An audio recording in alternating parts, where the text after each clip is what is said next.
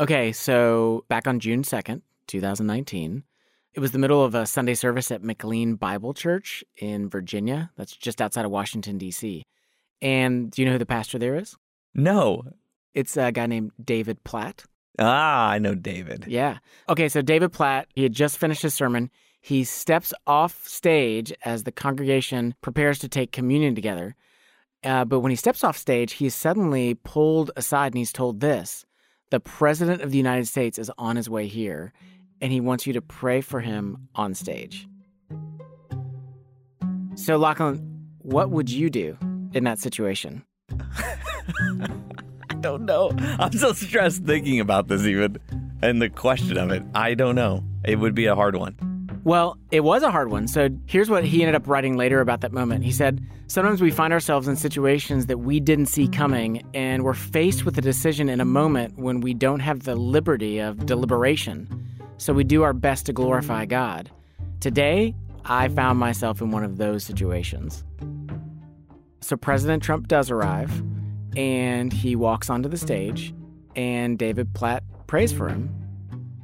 The whole ordeal, from the time the president arrived at the church to the time that he left, it lasted about 15 minutes.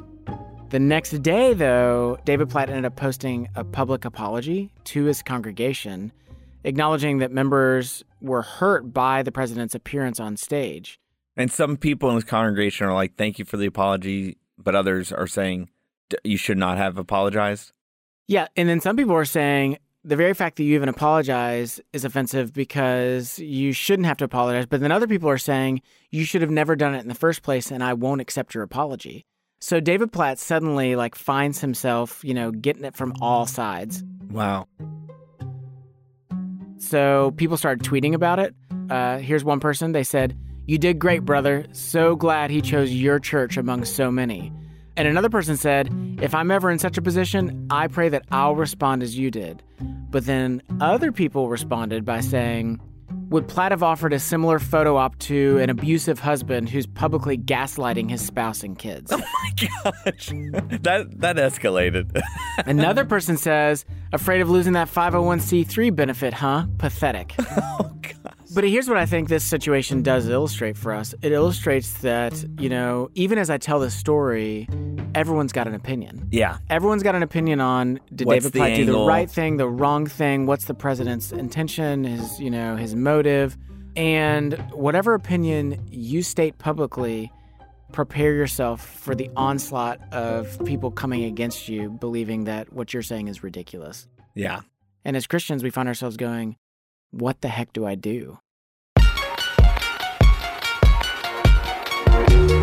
You're listening to the Love Thy Neighborhood podcast. I'm Jesse Eubanks. And I'm Lachlan Coffey. Every episode, we hear stories of social justice and Christian community.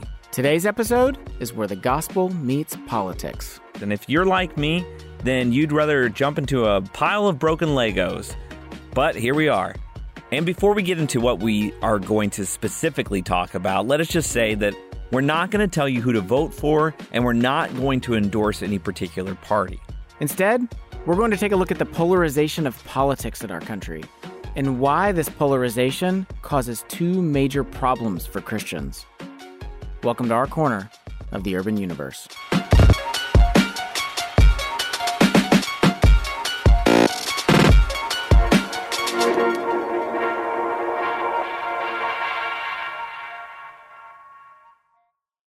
So, Lachlan, who did you vote for in the last presidential election? Wait, are we? Lachlan, who'd you vote for? I don't feel comfortable right now. In the microphone. Say it. I voted for... Okay, so depending on what answer you just gave, half of our listeners think you're amazing, and the other half don't want to listen to this episode anymore. I don't like how I feel right now. But that's how we roll with politics right now, right? Yeah. So even this week, the impeachment hearings are happening. And shockingly, just a few days ago, Christianity Today, the largest evangelical publication, so we're talking about a publication founded by Billy Graham, came out with an article that was entitled, "President Trump Should Be Removed from Office." So even among the church, it's just such a lightning rod time right now where you have a ton of folks that just feel so strong in one direction politically, another direction politically, and then you have a whole bunch of people that just feel like, I don't even know where I land anymore. So, Lachlan, there was a recent study about Pew Research asking folks what they thought of the opposing political party. And listen to this. Here's what people said. 49% of Republicans said that they are outright afraid of the Democratic Party. And 55% of Democrats said that they fear the Republican Party. Half of the party is basically afraid of the other party. Yeah, and not just that they disagree with them. I mean, they're saying that they are afraid of them. I heard recently that when people bring like their boyfriend or girlfriend home to meet the parents, like that's one of the first questions that now parents ask, like, is political association? Yeah. What party are you? You know, wow. Which is crazy to me that's like determines affection for this person. Right. Or disdain. Yeah. Yeah. It's crazy. And yeah, in fact, we're seeing polarization rates that are comparable to the time of slavery and the Civil War. I mean, folks are really on very opposing sides right now. And part of the reason for this is what's called negative polarization. I told you not to use big words around me. You're going to have to explain yourself. Okay, so negative polarization, here's what it means. If you're a Republican, it's not because you like and agree with all Republican ideals and values. It's just because you really don't like Democrats and you don't like their values. And vice versa. Democrats are Democrats only because they really dislike Republican leaders and Republican values. Yeah, so it's kind of building out this mentality of us versus them. It shapes us for like, you know, that there's only two options. It's our side or their side, no one else, right?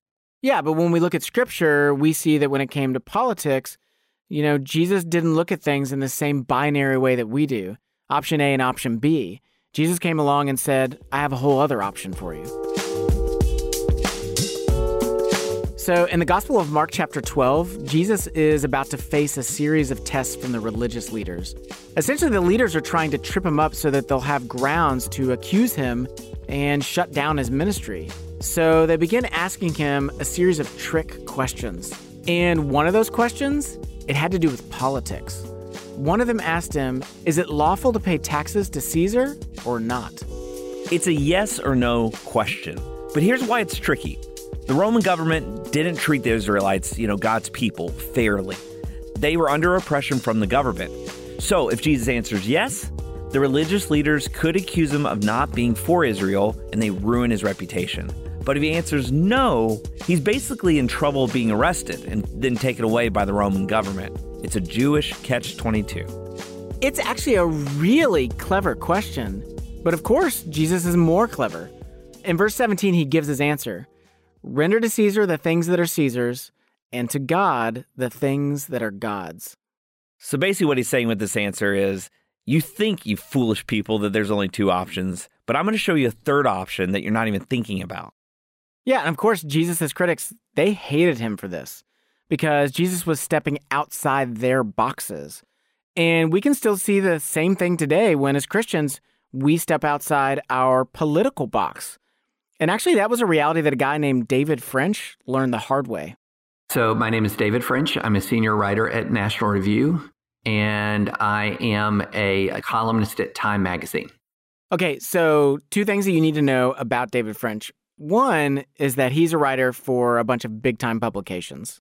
Yeah, I heard him say Time Magazine. That's kind of like the MBA of writing, right? The other thing you need to know is that he is devoutly politically conservative. So I don't know if you caught it, but he said that he's a senior writer for the National Review. And the National Review, it was founded to help advance conservative principles. Okay, so like when you say conservative, what are we working with here? Like, how conservative? Well, okay, so for example, he's an Iraq war veteran. He writes in favor of pro-life issues, the NRA. He writes in favor of religious liberty. He critiques transgender bathrooms. Okay. So he's very influential in the politically conservative realm, but also in the Christian realm. In fact, he gets contacted frequently by almost every conservative Christian organization you can think of, sending him press releases or seeing if he'll write a story for them.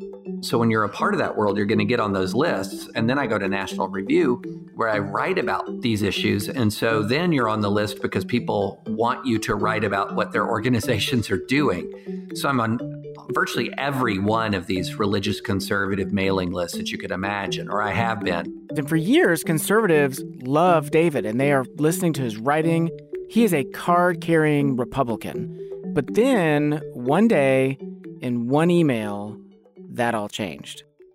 Oh, I was in my office at my house, I believe it was in the afternoon. So David was going through his emails, like he always would.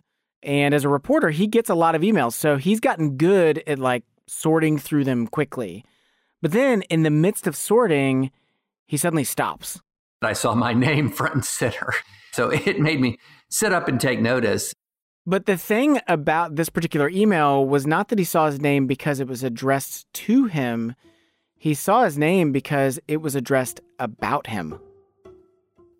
An email from the American Family Association, which is a pretty big Christian public advocacy organization, urging people to sign a petition condemning my so-called yellow journalism. Now, the American Family Association, it's a Christian activism group that focuses on addressing issues like preservation of marriage and the family, decency and morality, the sanctity of human life, all things that David affirms and had written about. But now, suddenly, the thing that they're petitioning against, it's him. Why? What is their deal here? What did he do? Well, we'll be right back.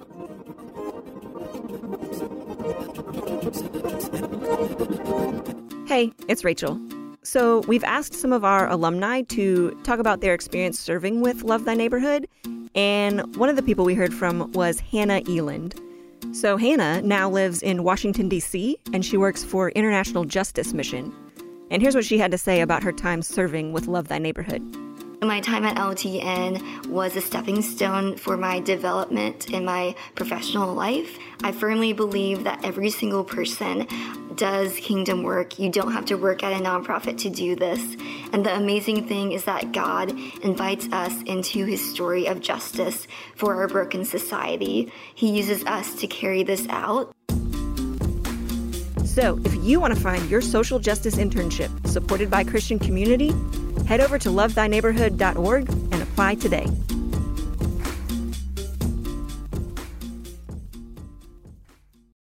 Love Thy Neighborhood podcast, Jesse Eubanks. Lachlan Coffey. Today's episode is where the gospel meets politics. So we're following the story of David French, a popular conservative news writer. But one day, while checking his email, he finds that his conservative allies have created a petition against him, claiming that he wrote an article in a, quote, biased brand of yellow journalism. So what was in the article? And also, just pause for a moment and give me the definition of yellow journalism. Okay, so yellow journalism is a term used for news that's not based on fact, but rather based on sensationalism and exaggeration. It depends more on a shock factor than a real story to gain attention. So in a nutshell, this petition was calling David out on an article that he'd written titled Franklin Graham and the High Cost of the Lost Evangelical Witness. And here's David talking about what he had to say about Franklin Graham. He had, in 1998, written about Bill Clinton, saying that if Bill Clinton lied to his wife and daughter, then it's an open question as to who he wouldn't lie to, which was exactly right. I mean, it turns out he'd lie to the American people. He'd lie under oath. Okay, so Franklin Graham, he's the son of Billy Graham, the famous evangelist. And like his father, Franklin Graham is also an evangelist, but he also engages in political commentary. And in this particular instance, back in 1998, Graham was calling out the serious nature of the sexual misconduct of then-President Bill Clinton. So Franklin Graham raised a valid issue in 98. Then 20 years later, in 2018, in an interview, he said, the stuff between Trump and Stormy Daniels is really no one's business but his own, which was a complete flip-flop. Of course, Stormy Daniels is a porn star who said that she was bribed to keep an affair she had with Trump silent. I was just saying, look, we have to have the same standards for Republicans and Democrats. We can't excuse sexual misconduct and lies from Republicans and condemn sexual misconduct and sexual immorality from Democrats. I mean, shouldn't there be one singular moral standard that applies to both sides? So that makes sense to me. I mean, he's calling for integrity across the board here. So why did this create a petition against him? So basically the goal of this petition is to uphold the integrity of Franklin Graham, but it was also to tell David French, you're out of bounds and you cannot speak about people within our party in this way. Here's part of the actual petition article. Here's what it says. National Review writer David French has wrongly accused Franklin Graham of having a double standard by not being openly critical of President Trump's past while being public in his criticism of other politicians. Certainly, no one would agree that President Trump's past is a perfect model of morality. But since our current president has taken the oath of public office, he has come nowhere near the glaring moral indecencies of Clinton while he served in office. This character assassination by David French is unconscionable and should not go unchallenged. So these are people that share David's religiosities here, and now they're against him. Yeah, they would share his religious convictions and his political convictions. The idea that they would condemn me is kind of, even 3, 4, 5 years ago, I would have thought that's odd because, I've been a defender of religious liberty, protected Christians on college campuses in particular. And so that was a bit of whiplash. But at this point, I'm getting used to whiplash. It's like David was the owner of a club. All of a sudden he rolls in and his own bouncers don't even let him in. They kick him out. Well, and this is the first problem that polarized politics create for Christians. If you don't want to assimilate, then you're going to end up politically homeless. Oh, I see this all the time on social media. I mean, it's sing one note out of tune for your political party, and then you're shunned. You're kicked to the curb in the comments section. People are throwing up reaction videos. It's a nightmare. Well, and this is exactly what happened to David Platt, right? The pastor who claims to be nonpartisan is sprung with an impromptu prayer for the president, and everyone's first question isn't, did you do the right thing? It's, whose side are you on? And we talked about how this negative polarization makes you hate or fear the other side, but it can also make you fear your own side. I began to see that a lot of people of faith felt like they couldn't really maintain their convictions and run for office. So this is Justin Giboney. He's an attorney as well as a political strategist. That means that he helps run campaigns. And he started seeing this idea of political homelessness actually on both sides of the aisle. It got to the point where it became a given that on certain social issues, you would have to compromise or surrender your convictions in order to even be considered to run. But at the same time, while that was going on in kind of the Democratic Party, I had friends in the Republican Party saying, man, now you feel like you have to surrender your convictions. I feel like I have to surrender my compassion. Okay, so here's what's going on. The reality is that there are positive things and negative things about all of our political parties, both progressive and conservative. And polarization tells us that we have to accept everything about our party, no questions asked. But as Christians, that doesn't sit well with what we see in God's word, and here's why. Okay, Lachlan, I'm going to go into some broad strokes and some murky waters here, but I'm going to paint with a really broad brush, so just stay with me. I'm buckled in. Generally speaking, the Progressive Party tends to emphasize empathy and compassion, but it comes at the cost of absolute morality. So here's how Justin puts it. I do think progressives have an understanding and more of an appreciation for compassion and saying, hey, your circumstances do matter, right? Everything's not necessarily equal. What I think progressives miss is that even when you talk about love, even when you talk about justice, it has to have form. And so without truth, without absolute truth and saying this is right and this is wrong, your love can actually become distorted. Your justice can become distorted. And on the flip side, the Conservative Party tends to uphold truth and uphold morality, but often it comes at the cost of compassion and mercy. I do appreciate how conservatives focus on human dignity when it comes to the unborn, the appreciation of family and mediating institutions. Sometimes there is a lack of compassion. There's a lack of understanding for those who are different. And when you don't take the time to understand people, you may not completely understand their plight. It's kind of like this analogy. You have one pair of pants that they don't fit us, but they're like our dress pants. And so every now and then we get them out for dressy occasions. But they're tight, they're uncomfortable, but yet you wear them, right? And most of the time you end up forcing yourself into this pair of pants nonetheless. And that's what it feels like for Christians in our political system. It's like if I'm going to go in, these are the only pants I get to wear. My only other choice is don't go at all. Assimilate or withdraw. In which case we lose our ability to speak the gospel truth into the world around us. But the sense of homelessness became personal for Justin when he earned a spot at the Democratic National Convention. So in 2012, I ended up running to be a delegate at the Democratic National Convention, ended up winning in the 5th District, go out to Charlotte for that Democratic National Convention. Now, of course, part of the purpose of the National Convention is to narrow down a presidential and vice presidential candidate for your party, but it's also for working to solidify the party's platform as a whole. And because he's a Christian, one of the issues to be voted on had particular interest to Justin. They were trying to decide whether to keep the phrase God-given in the Democratic platform or keep it or take it out or, something of that nature. So the issue on the table was whether or not to keep the phrase God-given in the Democratic policy language. Now, the way it works is that first you vote with the other people from your individual state, but then everyone comes together for one large vote. Well, when all the states came together, there was a voice vote, meaning whoever was the loudest would win. Wait, so you're saying like getting God-given in there is based on a screaming contest? Like, is that what I'm hearing? Basically. That's crazy. That sounds like how 3-year-olds would come up with this. Well, and the outcome, honestly, it wasn't all that surprising.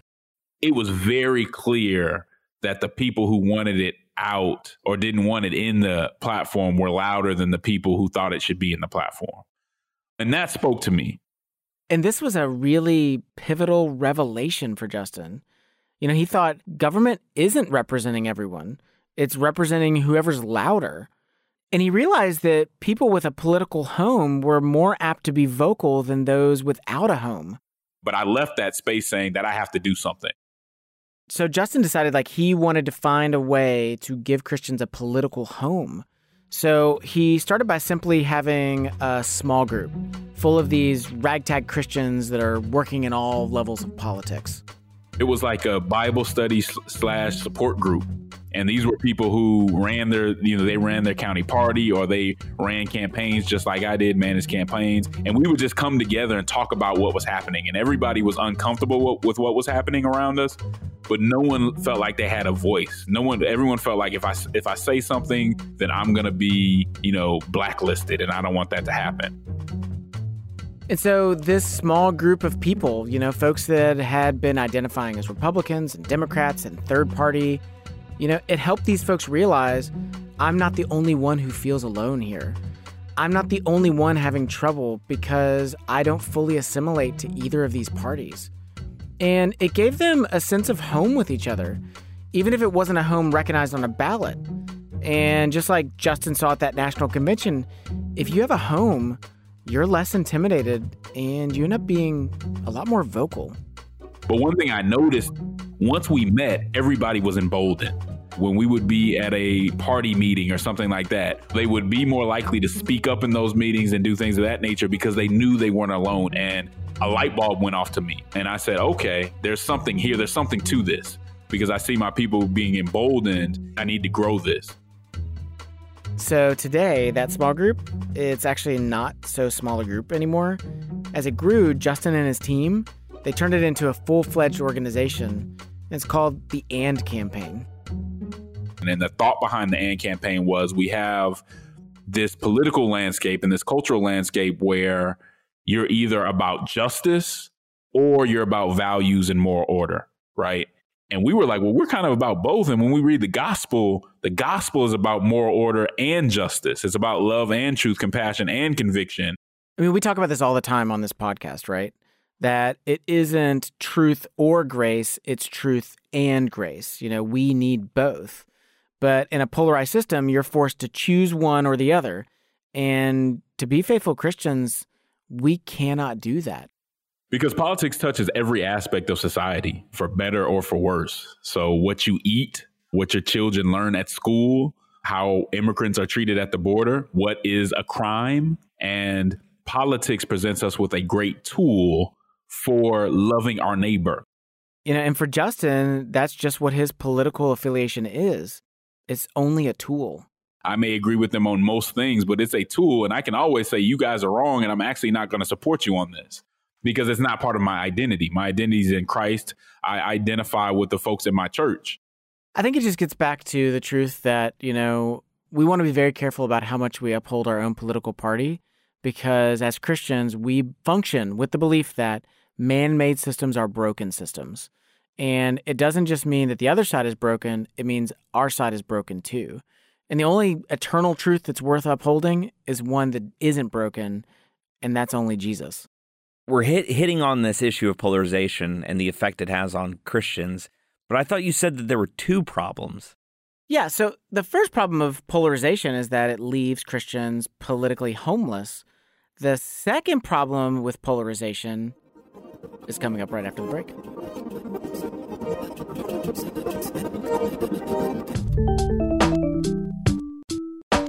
In today's episode of the Love Thy Neighborhood podcast, we're exploring where the gospel meets politics.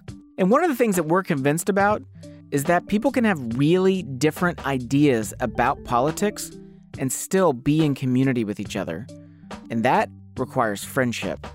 And if you'd like to learn more about how to build robust friendships, check out our other podcast, Love Thy Neighborhood Presents The Enneacast.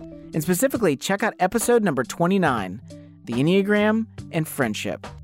Well, they're not questions that you ask like on the first friend date, Yeah, like, right. You know, I don't recommend asking these to new friends, but let the Enneagram be a way in which you can express yourself to your friends more clearly and more correctly. Check out Love Thy Neighborhood Presents The Enneacast by searching for The Enneacast wherever it is that you listen to podcasts, or by going to lovethyneighborhood.org/Enneacast. Welcome back to the Love Thy Neighborhood podcast. I'm Jesse Eubanks. And I'm Lachlan Coffey. Today, where the gospel meets politics. So we talked about one problem of polarization, which is that it creates a sense of homelessness for Christians in the political arena. But what's the other problem? So it's one problem that's probably not that hard to guess. The second problem of polarization is that it destroys our ability to talk to our neighbor. Because let's be honest, we don't know how to talk about politics with each other. And to illustrate this, late night host Jimmy Kimmel, he went out and asked both Republicans and Democrats to describe the other party. And here's what people said. Describe Democrats. Just a general disdain for God and country, in my opinion. Most of them want to give everything away. Maybe brainwashed? I can't describe all Democrats, but it's my learned opinion that the Democrat Party is a crime syndicate, not a real political party. What are Republicans like? People that don't have a clue. Close-minded. Stuffy. They're mean. In some sense, some of them are racist. That really escalated quickly. Well, that escalated quickly. Yeah. Yeah, so, Facebook, they put out a statistic that says that 25% of its users said that they have unfriended or blocked someone because of political posts. Why do we not know how to talk when it comes to other people's politics? Well, that's a question that two Kentucky moms started to ask themselves. We're out of practice. We stopped doing it. We decided that we'll just agree to disagree, or we don't want to get in a fight and we don't want to have any conflict with each other. So this is Sarah Stewart Holland. She's a Christian and registered as a Democrat. But her friend, Beth Silvers, who is also a Christian, is registered as a Republican. Here's Beth. Yeah, I think the less that we talk about it, the more it becomes almost like a secret that you're nurturing. And you know how when you have a secret that you're nurturing, that secret becomes even more important. So Sarah and Beth, they first met in college, but their friendship really got going when Sarah started blogging. She mostly was blogging about life as a mom, which was what attracted Beth. But she also sometimes talked about politics. And since Sarah's political views were often different, Beth actually decided to start messaging her about it. And what they found out was it's really hard to talk politics with the other side in a civil manner. But also, they were really tired of the mudslinging and the backbiting. I mean, I certainly kind of arrogantly thought, like, let's show everybody how this is done for real in a way that's healthy for American democracy. So Sarah kept posting these blogs that were political in nature, and Beth would read them, and then she would make comments down in the comment section, and then Sarah would respond to her comments, and then Beth would respond to her comments. And so they realized after a while that they were actually having this public conversation back and forth between the two of them about their very different ideas on politics. And this led Sarah actually to have an idea. You know, we started having these conversations around the blog, and then I said, hey, let's start a podcast. So Sarah gets this idea, why not make these conversations even more public? She knew that she wasn't the only one struggling to talk about these things with people on the other side of the aisle. Why not create a podcast around it as a resource for others? Maybe people would be interested in hearing a Republican and a Democrat have, hopefully, a civil conversation about big political issues. So Sarah pitches this idea to Beth, and Beth says yes, but she's really reluctant. I want to say that for me, it was not exciting at first. It was terrifying. But I was really nervous about doing this. And I thought, what are people going to think about this? I could totally relate. I mean, for me, I would never be on a podcast. Yeah, everyone's going to hear your voice and know what you think. Yes. Well, and then on top of it, let's address real hot button issues. Oh, yeah, we definitely don't address hot button topics on this podcast. I mean, here's the thing. It's one thing to sit down with a friend over coffee and to talk about healthcare or immigration or tax cuts. But I think it's another thing to sit down and talk about it and then broadcast it to the world. The fact that we could not just get on and talk to each other without greater preparation and really know what we were talking about. And so the pressure around it started to build. But they decided that they were going to give it a try. So they sat down at the mic, a Democrat and a Republican, and the rules were simple. No yelling, no throwing someone else under the bus, and give each other a lot of grace. A lot of people sit alone, think deeply about issues, and then write down their opinions for everyone to consume. But when you do that, it's really easy to do it from an orientation of, here's why the other side is wrong. The way that we do it, I'm talking often to the other side. So as they worked on recording the show, they discovered some key principles when it comes to talking politics with someone on the other side, and I want to share 3 of those with you. So the first is take off your jersey. So often, we approach politics as a conversation that we need to win, that there's a winner, there's a loser, and it's up to us to represent our team. And there is a place for addressing issues that way, but that's not a conversation. That's called a debate. And debating is actually a format that Sarah and Beth tried in their early stages of making their show. Because we've been watching a lot of debates from the presidentials. So we thought, maybe we can do this better. And then we got into it and just learned that the format itself so steers you into a lane of being right and trying to win every question and seem more informed. So in their book, I Think You're Wrong, But I'm Listening, Sarah and Beth write that talking with our jerseys on actually prevents us from having the kind of meaningful conversation necessary to implement any kind of real helpful change. So the second principle that they found when talking about politics was start with yourself. One of the early episodes they tried to record was on the topic of welfare. And Sarah said that was an eye-opening experience for her.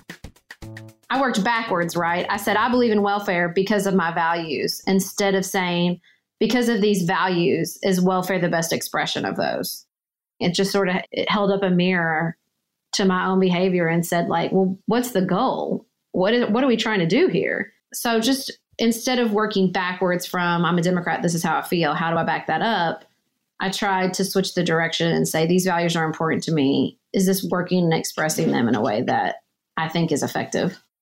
So do some self-examination. What are your values and why are they important to you? So first, take off your jersey. Second, start with yourself. And the last principle is to exit the echo chamber. To illustrate what that means to exit the echo chamber, Here's what Beth had to say about her experience with their welfare episode. I found myself articulating the typical Republican position on welfare because it matched some of my personal values. That I believe that we want to encourage people to work hard. I worried about a system that incentivized people not to do that. But what I didn't understand when we started the conversation is that a lot of the ideas that I was mimicking from that perspective had already been tried in the welfare reforms that the Clinton administration signed off on, and to not great results. If you go on the internet, it's much easier to go do some research that backs up what you already think. And so there's accountability in having a partner who disagrees with you, because you must face the things that don't validate what you think. But here's what's crazy is, and maybe this has always been true, but man, it feels more intense now than it ever has in my life, which is we live in echo chambers. Like we seek out the voices that we want to hear. Yeah, I mean, literally think about it. Yeah. What do you do when there's somebody that's on your Facebook feed consistently posting things that annoy you? I mute them. Yeah, we just block them. Yeah. And what happens over time is I eventually teach myself I don't have to listen to anything that I don't like hearing. Well, and those 24-hour news stations have to be angled towards my echo, That's exactly right. Yeah. Like, it's not even enough for news to truly try to be unbiased. News literally carries bias as well. Yeah. And when we don't like it, we just say that news is inaccurate or we dismiss it. Well, as you might imagine, lots of people were interested in tuning into their show. In fact, Sarah and Beth are still making this podcast today. Their show is called Pantsuit Politics, and they call it the home of grace-filled political conversations. I'm talking to a person who I know is in a different place than I am about some of these issues, and I want to stay in relationship with Sarah. And so that really shifts the way I'm going to talk about it. It means that I cannot convince myself that everything is okay because the other side is so bad. Because here I am sitting with a representative of the other side who I think is a fundamentally wonderful person. And one of the things that I love about this is that this is the same kind of stuff that we see even among the disciples, right? In the disciples, Jesus has a zealot who supported a very particular political agenda related to the Jewish people and the Roman government. And then he also had a tax collector who literally worked for the very government that the first guy wanted to overthrow. And Jesus ends up speaking into their lives in such a way that it changes fundamentally who they are. But he doesn't tell either one of them, this is who you should vote for, or this is who you should support. So I want to leave you with one final thought from Justin Giboney. So Justin actually recently visited Louisville and spoke at a local church on a Sunday morning. And he said something that I think is so helpful for all of us. Here is his call for Christians in politics. A Christian can choose a political party. There's nothing wrong with that. But a Christian cannot choose between love and truth because they're not in conflict. They're interdependent. Ideological conservatism and theological conservatism are not always the same thing.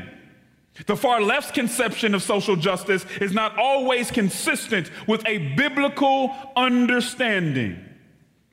And as a result, when it comes to political ideology, to be conservative or to be progressive at all times and on every single issue is not only intellectually lazy and easily manipulated, I would say that it's not faithful. As we go into 2020 and beyond, Christians on both sides of the political spectrum will need to ask themselves, will we be accomplices or cross-bearers? Will we add to the tribalism and division, or will we be models of civility and reconciliation?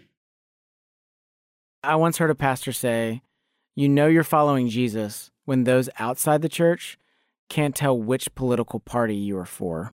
As Christians, we need to be confusing to Republicans and Democrats where they can't quite peg us and put us into a box. We are confusing their ideology to a large part because that's not our ideology. Yeah, because our ideology isn't always conservative and it's not always progressive.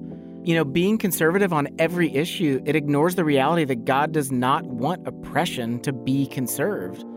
And being progressive on every issue ignores the reality that God's truth cannot be improved upon. So the goal isn't to be a faithful conservative or a faithful progressive. The goal is to be faithful to God.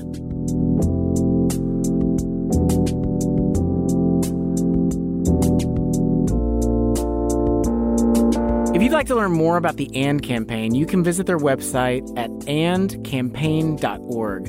You can also check out Justin Giboney's podcast, the Church Politics Podcast. That's a podcast where they talk about the big issues of the week politically. For more from Sarah Stewart Holland and Beth Silvers and their podcast, Pantsuit Politics, head over to pantsuitpoliticsshow.com. For even more resources on this topic, or to hear past episodes of this podcast, visit our website at lovethyneighborhood.org/LTN podcast.